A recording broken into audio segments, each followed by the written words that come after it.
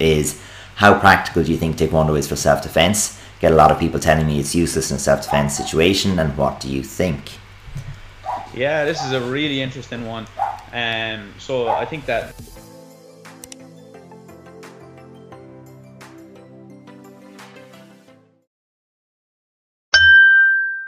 Hey everybody, and welcome back. I'm Adrian Byrne, and I'm here with Richie Ford, TKD Coach Academy. And today we're going to have a conversation based on some of the questions that you have sent us all over the past week on Instagram and Facebook.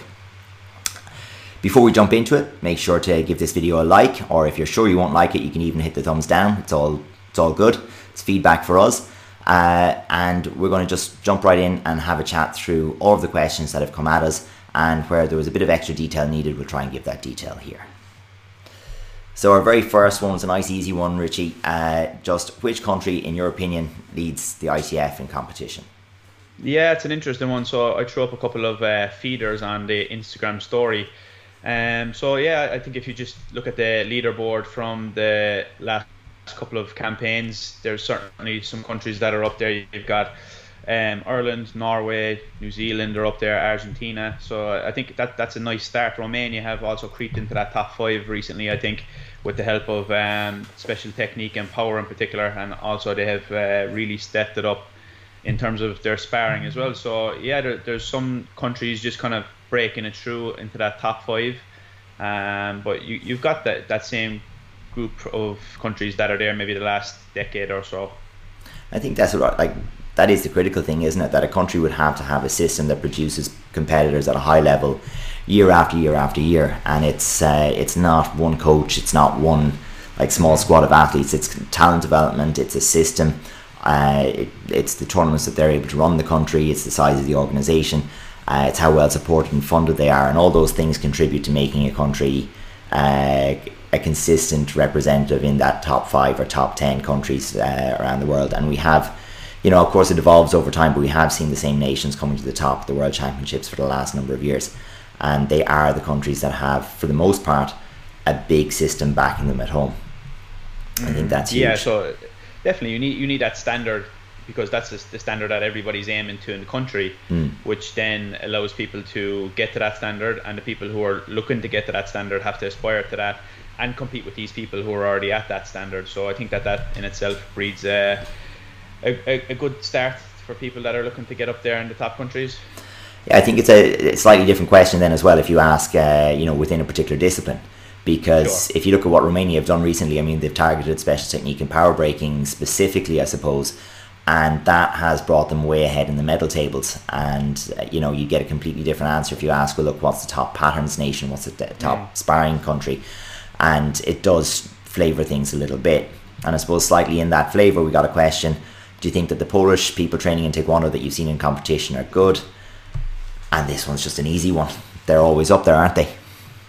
Yeah, that's a self-explanatory one. I mean, they're one of the countries who hit every discipline. Yeah. They're in the top. They're usually top team, I think, anyway. So the team disciplines are somewhere where they really thrive. And of course, Poland have been a strong nation since I've started Taekwondo, at least. Yeah, I think it's a strength and depth thing as well. Like, the system is so strong. There's always, I remember looking years ago at, would say, a Polish minus 70 kilos a division, and in Ireland we might have had 6 competitors in that division, and the same division in Poland in the Polish Championships might have been looking at 30 competitors. So when the top guy can't make it in a particular year, the system isn't particularly under strength. There's somebody else to step up and fill those shoes. So you never see a weak Polish team. And I think that's a huge thing year after year after year. They have a nice strong base of competitors. Yeah, definitely. We got a little question then about how to catch up on all of the training that I'm sure we've all missed out on due to COVID-19. And I suppose that it's particularly, people may have been able to keep their fitness up, may have been able to keep their conditioning up to a degree, but it's very, very difficult to maintain the level, particularly in sparring, over that time. Yeah, so that's something that we've been saying. We've getting this question a lot on our social media with TKD Coach Academy, and the advice that we were given generally was just to try to stay up to scratch with the physical attributes and the things like that. So your flexibility, your strength work, and all those other areas, and then hopefully that'll just put you in a good position to come back and to hit the ground running once you can begin training again. Yeah, and I suppose one of the biggest things is just make a start, you know. And I know we said that in terms of the quick answers on Instagram and everything, but it's like any habit. You've kind of lapsed in your habit, and now you need to just reform and re-strengthen, reinforce that habit again. And the first thing you need to do is start with those small incremental gains. Do something, and don't try to be where you were 4 months ago, you know, right away. You've got to, you know, take that little bit of time to catch up. And thankfully everybody's in the same boat anyway, so yeah. You're not really behind, because everybody's behind. So it's unprecedented in recent years. I mean, you'd have to imagine this is what it was like after major world events like the World Wars or something, when sport basically stopped around the world. But like for us and anyone in our generation or the one before, it's unprecedented. So how can you train with weights for Taekwondo? And we get this one quite a bit. Yeah, so we actually just put the video up with Amit Batra yesterday on our YouTube channel. So if you want to go into a real in-depth, I suggest taking a look at that. Amit is very, very knowledgeable and has some great advice and great takeaways there on how to use your training, and in particular with strength and conditioning. Yeah, definitely. I mean, that's there in the podcast, and I think we have it in the YouTube archives as well. But it really is the long answer to the short question. And you know, we got a few other variations I think on this question, and what we'd have to say with those is just to remember that your strength training is a component of your training. It's not all of your Taekwondo. So while it is one thing that you don't want to be weak in that area, you don't want to be deficient in terms of your strength training, and specifically depending on the discipline that you're focused on or preparing for, it should always be a part of your training, but it should never be the principal focus of your training in Taekwondo, I think. Yeah, absolutely. Because like at the end of the day, if it's sparring that you're talking about, it's not a competition who can bench press the most or who can squat the most. Yeah. The most. To tick that box and have a solid foundation for you to be able to build your physical attributes upon. For sure. I think it kind of continues here into how many times or how many hours per week should you train if you want to compete internationally in black belt sparring. So I thought that was a nice question. Yeah, so originally on the Instagram story I put up it depends, and also with the idea of making the best use of time with your training, because although you might train for hours on hours, it might not be the best use of time. So I think that's one major thing that you got to think about here in this question. Yeah, time and efficiency are huge. So like there's a few layers in that one. So there's the how much is needed, like what's the minimums, and then there's the, well, you know, the how much could you spend. So I think reaching a top level in any sport is about how efficiently you use your time. How much training can you fit in? How well can you recover? What's the most that you can do in the time that's allotted to you for training? And you know, that's always a case of, well, more is better until it starts to break you, and then more isn't better. But the base question, you know, in that respect of how many times per week should you train in order to be successful at that level, it also kind of brings up kind of the question of specialization. So if you're also trying to prepare for a grading, if you're also trying to compete in pattern, if you're trying to compete in special technique and power breaking or something like that as well, it starts to ramp up very, very quickly.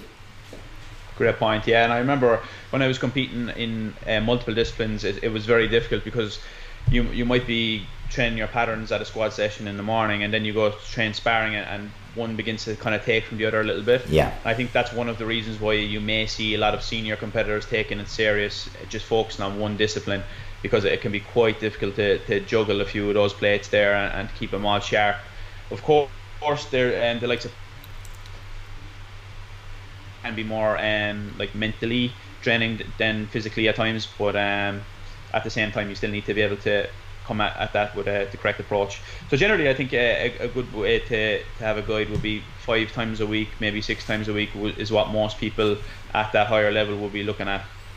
Yeah, I think you start to get a little bit more specific in your programming once you get to the point where you have those, we'll say, 5 or 6 days and a rest day in the week, and you're looking to add more. Then you really need to look at what's in each of the sessions, how those sessions interact with each other, how they're layered, and then, you know, to look and see, are you actually dealing with the specifics of what you need? You know, is the training all for a purpose? Is it geared around you? Because you could train infinitely, you know, you could train as many hours, but if it's not actually related to what you need to be improving, then those extra hours aren't helping you. Definitely. So our next little question was around a biggest challenge, and it was about regaining your technical leg strength. So your leg strength, I presume, for your kicking ability and pattern and so on. And yeah, so sorry, jump I into think it. Yeah, this one is very simple. You just need to be able to get back into it and kick more often. So you can, whether it's your wall exercises, whether it's isometric holds, etc. It's just about getting in more practices with those kicks and trying to maybe challenge yourself in the areas of holding them for longer, maybe going a little bit higher and things like that. So it all just comes with that progressive overload. I think one of the really important bits that's there is the idea of regaining. So if it was there before, the challenge is often when you're coming back to it, it's being patient enough with yourself to let it take the time it takes, and you know, to not kind of set yourself goals around, well, I was here at this point in time, so therefore in 3 weeks, 6 weeks, I am going to be there again. And you kind of have to just kind of give it the time that it takes and be patient with it to let it develop. So training is training. It's all just going to take its time. For me, it was the same situation after COVID, when you go back to the gym and all your lifts take a big knock and you're like, oh, whoa, my strength's after taking a massive hit. Yeah. And all of a sudden, week on week, you're getting PB, and eventually starts to creep up after 3-4 weeks to back where you were. So, yeah, it's that idea of use it or lose it, but thankfully then it's still there if you begin to use it again. Yeah, you haven't. It's the difference in athletics between being untrained and detrained. So you're not untrained, you know, you're just detrained. You've missed your training for a little while, and it's the single biggest threat to you at that stage is that you overdo it in your enthusiasm to get back to where you were. So being a little bit progressive is definitely one of the keys. We had a little question here around inclusion of plyometrics outside of your regular Taekwondo training, and if so, how many sessions? And this is just absolute love for me. I mean, plyometrics have to be, for me, they have to be part of it, whether it's included directly into your Taekwondo training or there's something that you do supplementary in order to improve your power output. I just think that for most people, as long as you've got a prerequisite level of conditioning and strength, it's time to include a little bit of it.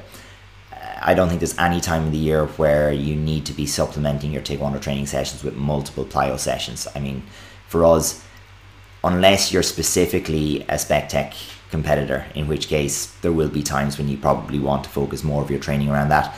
I think once a week in, you know, the part of your season where you're working on like power development, I think that's kind of where you want to be. I think any more than that, you probably would be better off spending the time on some other aspect of your Taekwondo.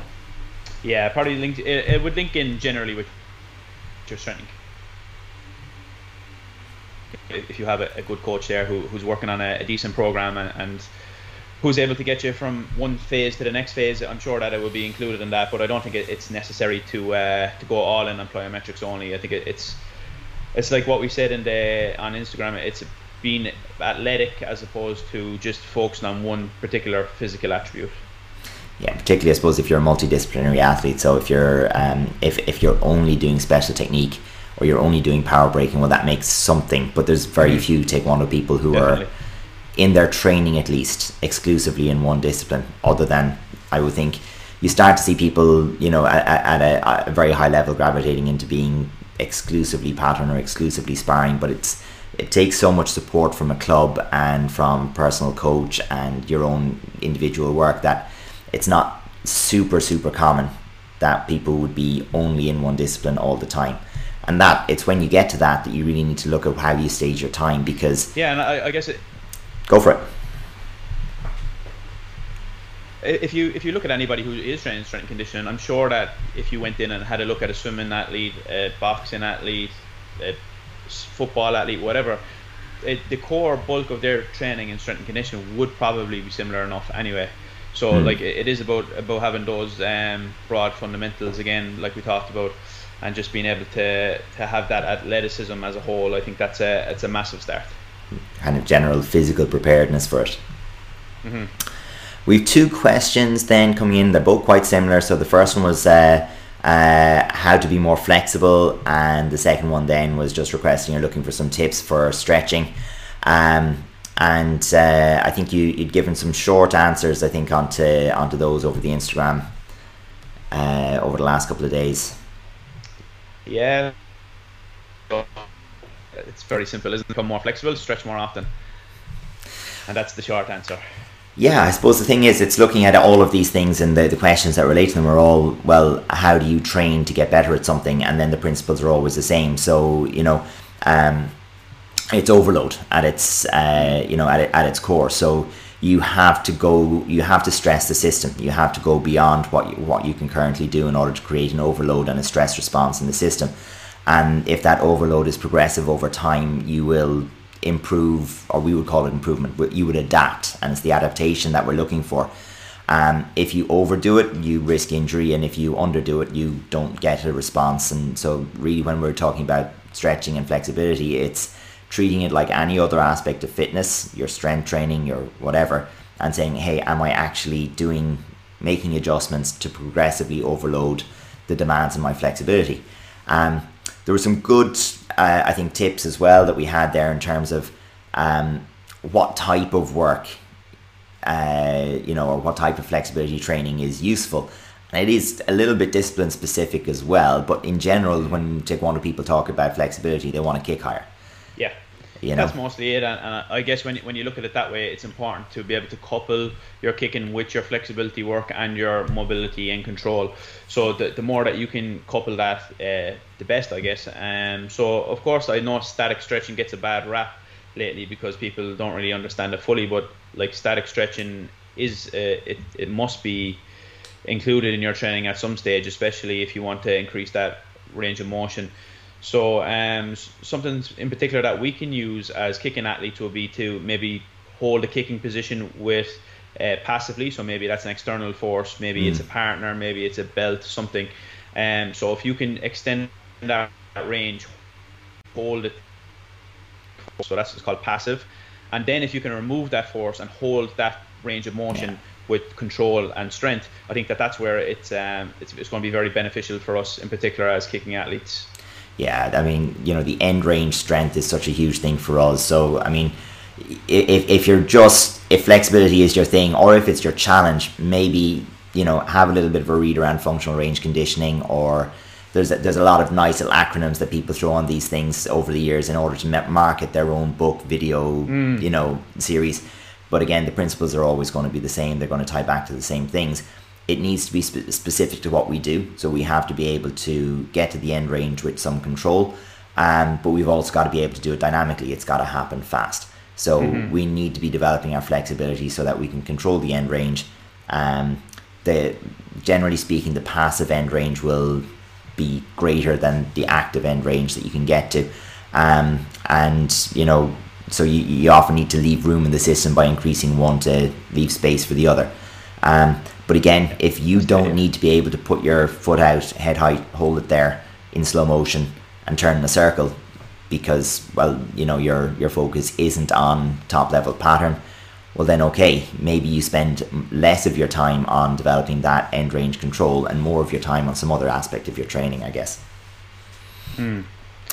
So we have a little bit of a request for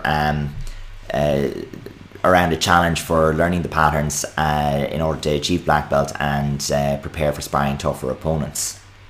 So I don't actually remember what you gave as the short tip on this one. Yeah, well, in short, you don't need to be a black belt to compete or to at least spar with high level guys who are black belt. You can go find them out and seek them out to train with them and use them as training partners. I guess if the goal is a separate goal to become a black belt, then patterns is very, very important, and it's something that you need to train. So I think the principles are quite simple for patterns. You learn what you need to do, you try to apply it, then you get some feedback. So usually that's from your coach. If you don't have a coach, maybe you can send a video to somebody who's more knowledgeable, and you see what needs to be adjusted and you go again. So it's like sparring and patterns are quite different, and we talk about this often, that they're different types of training required, where it's a bit more direct with patterns, where okay, this is how it should be, and now you got to perform and maybe do the reps and things like that. Where sparring is a little bit more free flowing and a little bit more chaotic, so there's no actual set system. There's some obviously good principles and good techniques that require a good solid foundation in your game, but generally as they say, there's many ways to skin the cat, and that's not really the case in patterns. I think one of the things that people can do just as a mental kind of compartmentalization thing is look at a black belt grading or the learning of patterns as like going to school, doing a test, but someone's giving you the exam paper. So you already know what you're going to be asked. You know, there's a load of resources to help you to learn it. You can look at where your challenges are. So if it's flexibility in relation to pattern, if it's rhythm, if it's timing, if it's, you know, whatever it happens to be, you can start to put a little bit of programming in place to help you overcome those challenges. But you know what the test is. The test is, can you perform that pattern, you know, under a certain amount of stress, but can you perform it competently as it's described in the encyclopedia? So that's kind of what we're looking at. Whereas sparring, no one can really tell you what the test is until they know who your opponent is. So and then even at that, if you compete against the same person 10 times, it's never going to be the exact same fight. So it's a completely different way of learning and training then as a result. Which in its own way is freeing, but because you can decide what you want to improve, what you want to try, and so on. But it's also far less definitive. So you can't be sure you've got better until you actually put it into practice and you test it against live opponents. So, you know, there's a slightly different mentality required to improve in each one. But if you do think in terms of the preparation for the black belt around it as a solvable puzzle, it's something that you can decide, you know, you can set your goals for. You can solve the puzzle of achieving a black belt. You know what's required of you in most of the disciplines. For me, going for like any black belt grading, the most nerve-wracking part was always the self-defense and the breaking, because in the self-defense something can always go wrong. You know, you can end up being asked or, you know, challenged to do something that you've just, and you blank in it, or you've never prepared it, or it's unusual or different in some way. And the breaking, you know, anyone who's ever hit boards will tell you sometimes they just don't break. But it never felt like you weren't in control of whether you did your pattern or not. That for me. So I would split the two a little bit, and I think follow your advice on the first one is, you know, don't be afraid to improve your sparring by challenging yourself and working with people who are better than you. That's definitely the place to be. Definitely. And just don't carry an ego into the training, because, you know, there's nothing worse than, you know, as someone who is more experienced or more competent, sparring with someone who has ego on the line and has something to prove and is afraid to lose, to learn. You don't want to train like that. So as long as you can go into that with something to learn, something to try, and no ego about the result, I think it'll be positive for you. Yeah, that's a great point, because to build that confidence, you're going to have to be able to test yourself against higher level guys. And if you go in there with that attitude of maybe like a defeatist attitude of, this is not so well, maybe I'm just going to spar with the guys who I'm better than that, then you're not going to improve. So you have to approach it with the correct mentality. I think so. So the next little question we had was around just a simple one kick, but I think you saw these as well coming in with 540, 720 and so on. Yeah. But in general, how to improve a 360 kick. And you know, I think you gave the advice as well of keeping the feet close to the floor. And with anything where it's a spinning technique, I think that's going to be, you know, important. Keeping your balance, keeping those feet low will increase the speed as well. But it's positioning the body over the pivoting foot is going to be a huge thing in any of the spins. If your head is falling off the line, you're going to set your whole pivot on an angle, and you're not going to stay on that line. If your head travels forward over your standing foot, you're going to end up kind of throwing yourself forward into it, throwing yourself at the floor.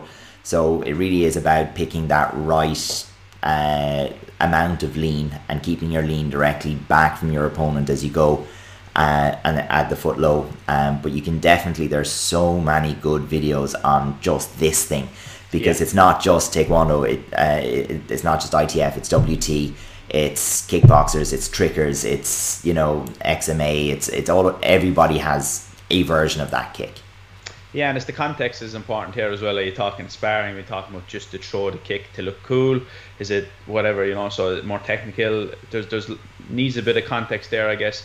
But as it relates to sparring, obviously it's not something we see so often, and that's probably one of the reasons, because it takes that little bit extra time to get there. So you probably have some, especially in our system where you're not gaining any more points for this technique. It's unnecessary, I guess, to take that risk and to go with something like this when you're not getting a return. Sure. So simple question that comes up over and over and over again. Your opinion on adding full hand techniques into ITF sparring, and in ITF besides straight and back fist punches, is there any other valid hand technique in sparring? And we do get asked this one quite a bit for some reason. Yeah, so it's one of these ones that's a little bit of a grey area, and we tried to look up the rules a little bit earlier and we couldn't find the exact one, but there's nothing to say that if a hand technique is under control that it's illegal. So any hand technique which has good control about it and is delivered in the correct manner to the correct area, then technically that should be a legal technique. Yeah. So the scoring allows for 1 point for any legal hand technique arriving on a scoring area. So what makes a technique illegal is that it's delivered with excessive force, it's delivered with an incorrect tool, so you can't land it with your forearm, your elbow, etc.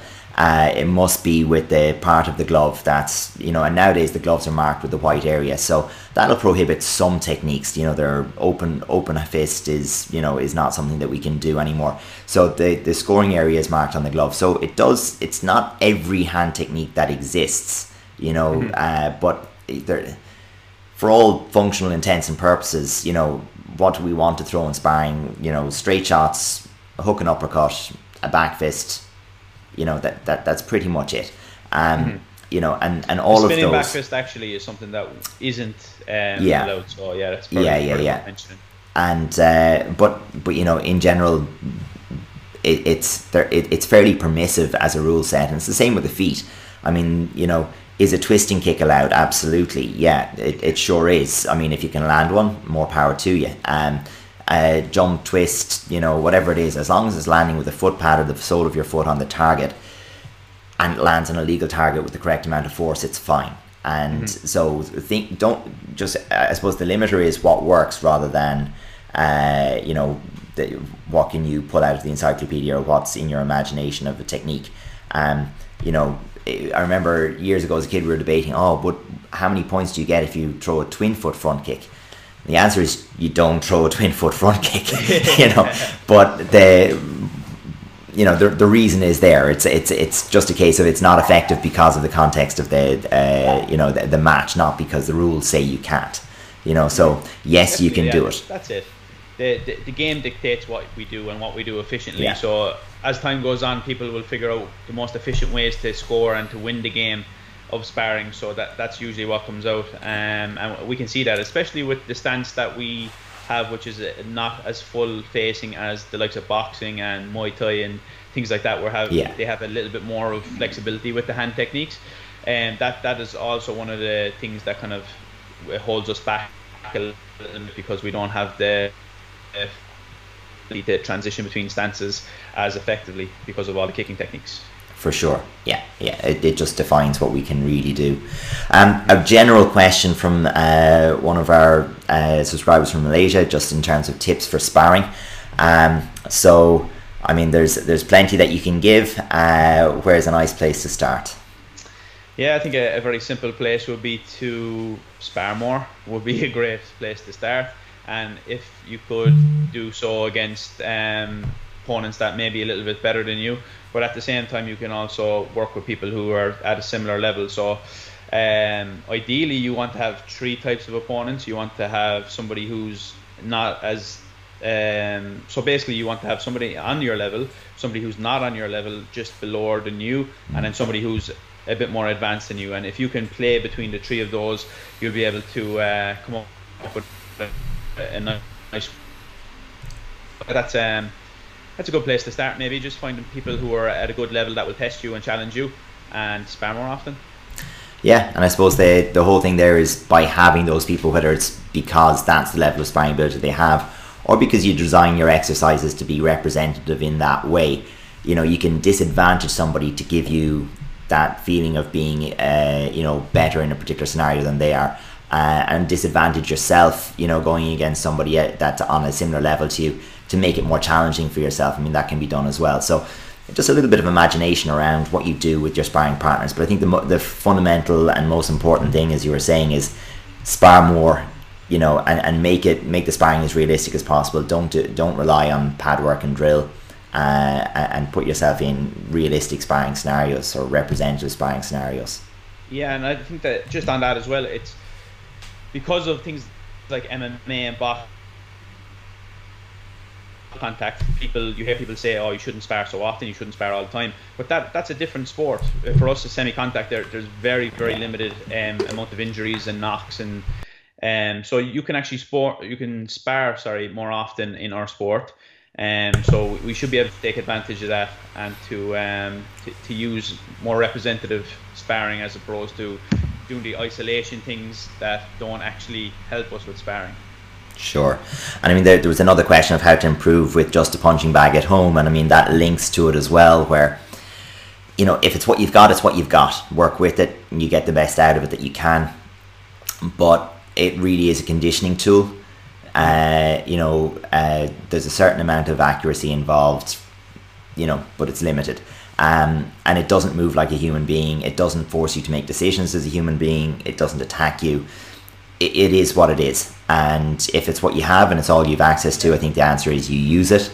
And then the best that you can do to make the punch bag more effective for you is your own imagination. So if you can put yourself into the mindset and into the kind of visual space that you're in when you're sparring, you might get a little bit more out of it.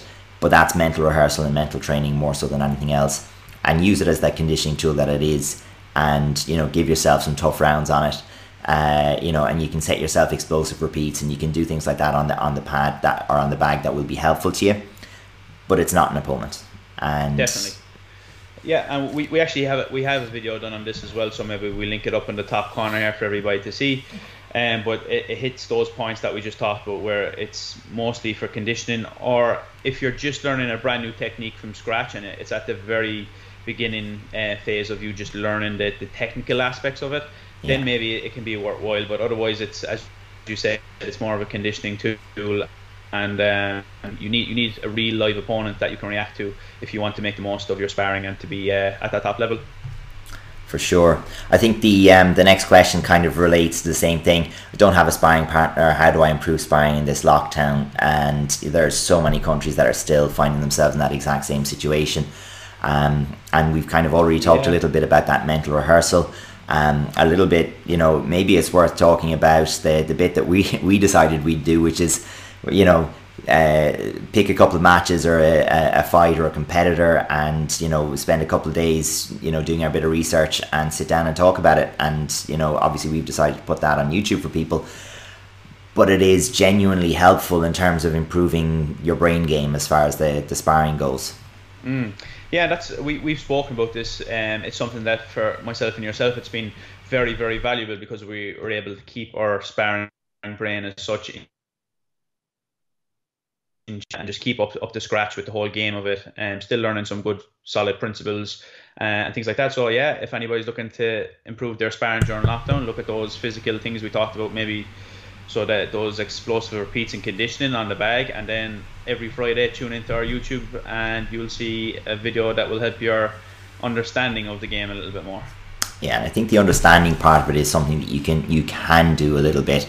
You can do your planning, but obviously you want to get back into your training and everything as well. You know, the worst part about watching videos and things like that in the lockdown is that you don't actually get to go and practice then. Yeah. So anytime you see something and you really like it, you'll want to go and practice immediately, and obviously that's not practical at the moment. Yeah, but I mean, there is still, from the point of view of your own ability to execute skills, you know, developing that end range leg control, you know, the push off from your standing leg. A lot of your leg strength, your leg ability, your ability to kick can be done, you know, with the pad. You can build the engine, you can build the capacity, you know, you can add techniques at that stage. They won't work when you jump in and you want to apply them straight away. You know, you need the context for that, but at least if the capacity to throw the shot is there, that's something, you know. So that would be the kind of, look, if you're going to do something and you're stuck and you're on your own, that's still something that you can do. There was a question around can keeping constant pressure be an effective tactic in ITF just like it is in MMA, and I quite like that one. Yeah, like there's some ITF fighters who do this really well. Again, it depends on your style and how you approach it. Having that bigger ring and the idea of warnings as well means that we can do it, and it's possible and quite effectively if you can do it correctly. It's maybe not something that we see so much. I think personally it's just the speed of our sport is so quick that it's very difficult to pin somebody down, and not because we don't have the ropes and a set area that we have to stay inside. It can be very difficult to almost pin somebody because they can just exit, take that 1 meter back in, and then that gives them space to readjust and reset, maybe back to the center or in more open space. But certainly it's an effective tool if you can be able to build those warnings on the exits in particular. Yeah. And if you can squeeze that space, so the more you can squeeze that space, you'll probably be at an advantage. Yeah, I think you kind of have to reimagine pressure. You know, it's not about staying all over your opponent all the time, because they can always choose to slow the match down by, as you said, by falling, by having an exit, by clinching.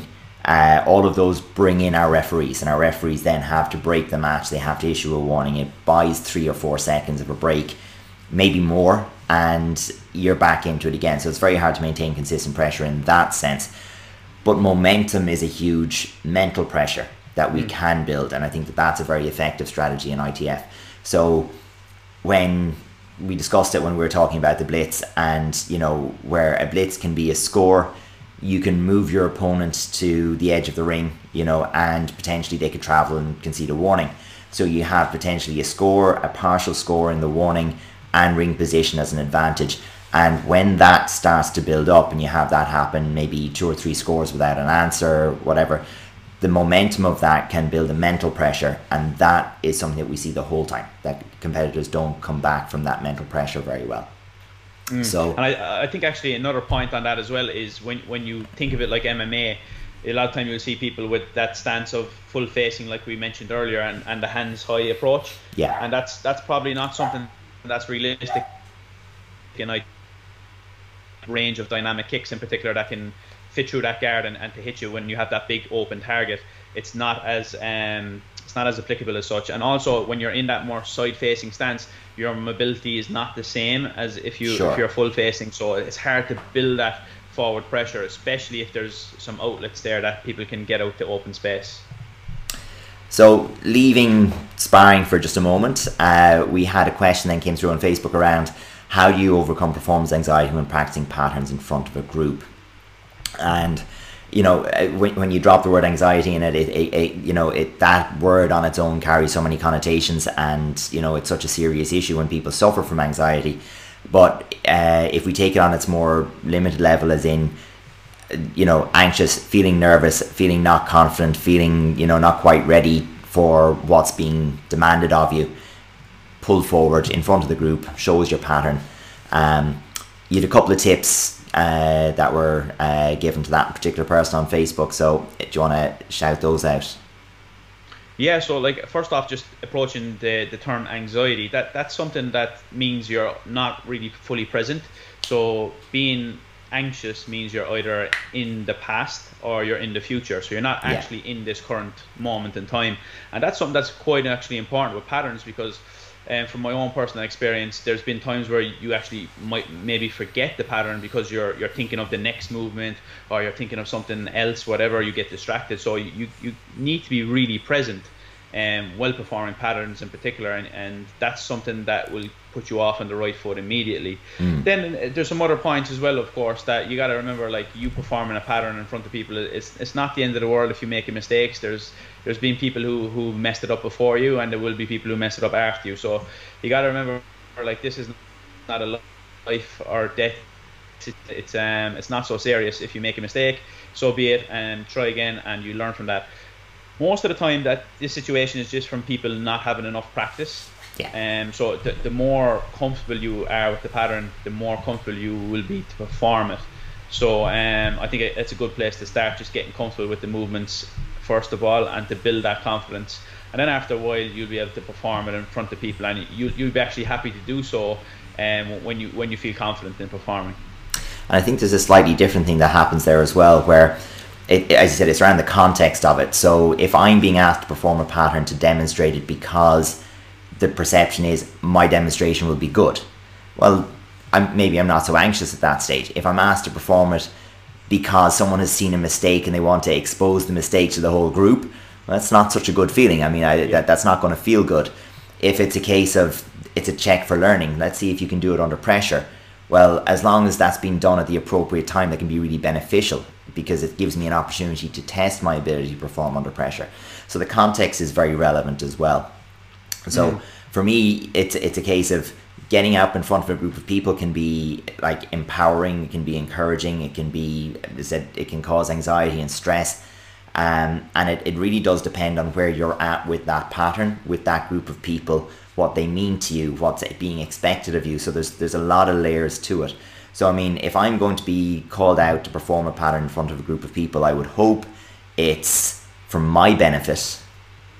I would hope that the group of people are there to support and encourage me and to help me to improve, and that this isn't a target shoot.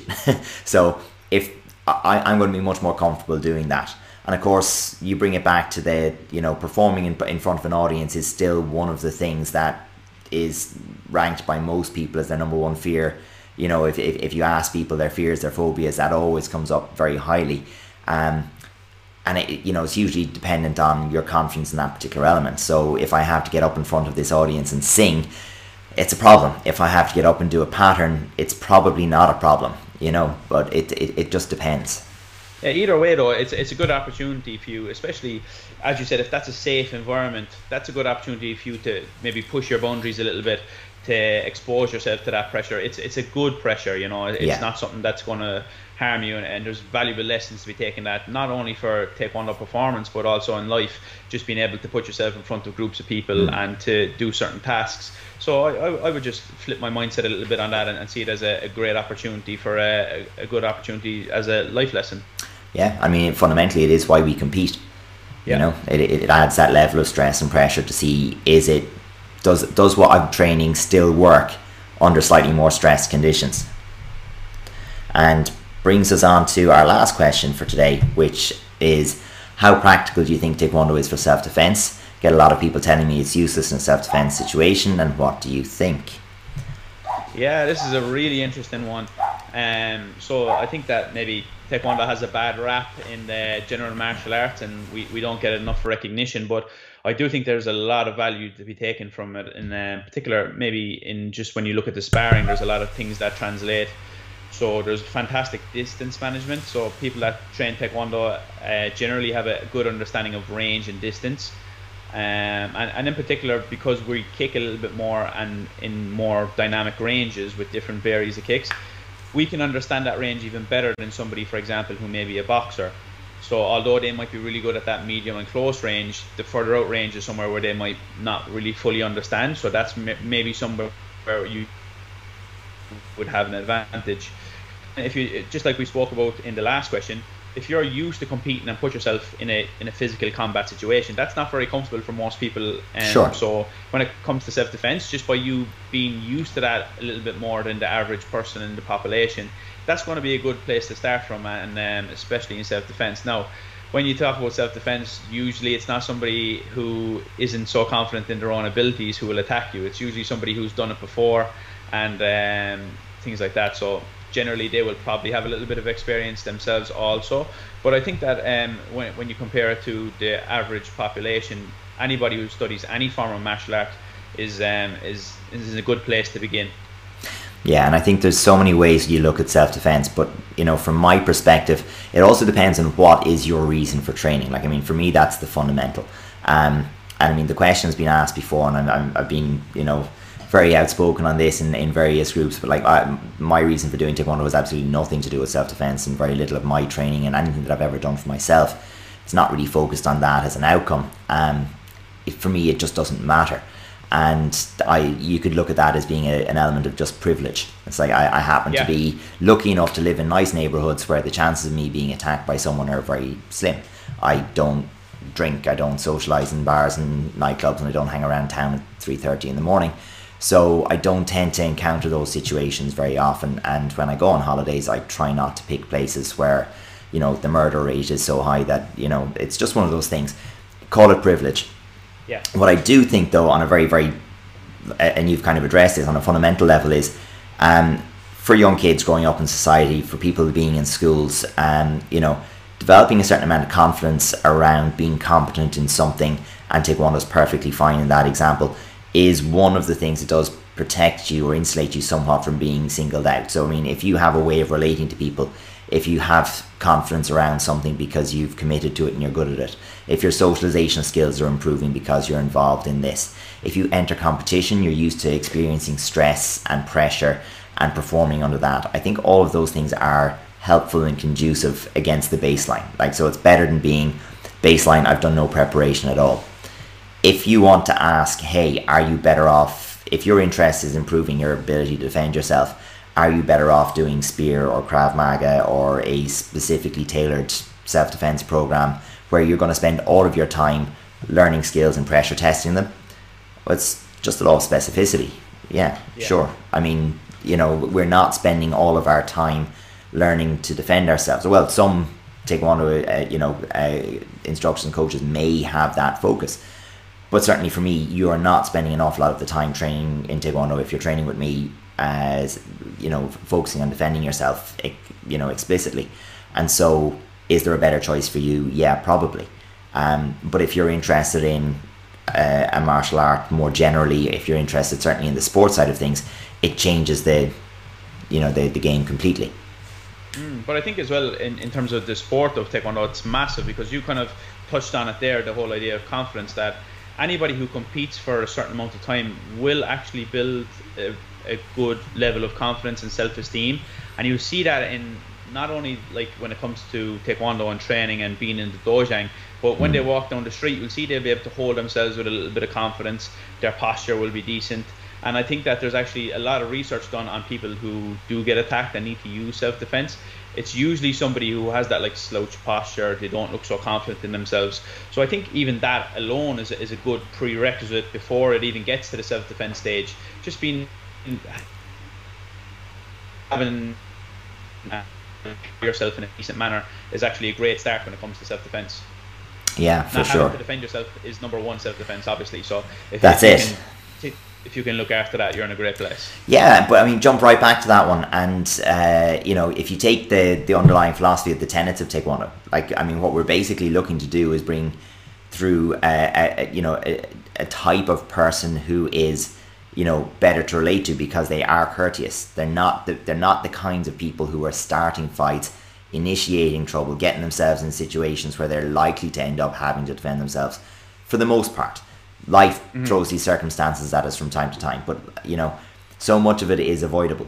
And you know, situational awareness, you know, being of a better kind of, having better manners, having, you know, not being the instigator is a big part of the self-defense too. And I think that's one of the things where Taekwondo is, you know, is reasonably good. And I think one of the more dangerous things, it's like someone coming out in their third year in college and they know enough to be dangerous because they haven't learned how to really critically analyze what they don't know. Sometimes that's the case, and I think that could be one of the things with Taekwondo as well. The kind of the cautionary tale is, don't assume that you can win a fight because you've been winning some Taekwondo spars. You know, it's not the same. It's not the same thing at all. Yeah, I think as well that people that train in this environment, they don't go looking for fights because they kind of have that assuredness within them already that, okay, I experience this pretty frequently in terms of the nerves and the idea of physical combat with another person. So they don't actively go looking for this then as a result because it's something that we almost were attuned to, I guess. So it's not something that you will actively go looking for. That's it. We can use that question as our question of the day. So in the comment box below, if you think that Taekwondo is a useful martial art for self-defense, throw a thumbs up in the comment box, and if you don't think it's so, maybe you can throw a thumbs down in the comment box, and feel free to add your 2 cents on that as well. And it'll be a good, interesting conversation for people in the comments. Try to stay respectful, please, and get your opinion out there. So I think that was the last of the questions that we had for this week, but certainly like really interesting to see what people were curious about, and really good to take a little bit more time to dig into some of the questions where, you know, a couple of sentences on Instagram didn't really probably scratch the itch, and it was something to dig into a bit more. So I think it's something we'll definitely do again. Definitely, yeah. So maybe we'll keep this going as well. So we'll put it up on our Instagram feed. So keep an eye on that, on the story feature, that if we're ever putting up the questions, maybe if you have a question you want to answer, drop it in there, and hopefully we'll get to it, answer it in quick form on Instagram stories, and then we'll throw it in here and give you a little bit more context and a little bit more of an in-depth answer. Absolutely. So until Friday, where we get to sit down and chat again in the usual format, and say goodbye to everybody for now. And again, if you have a question that's burning, don't wait for the questions to come up. Do send it through to us. And again, remember, do please interact with this, like, subscribe, and tell us what you do or don't like in the comments. And looking forward to next week.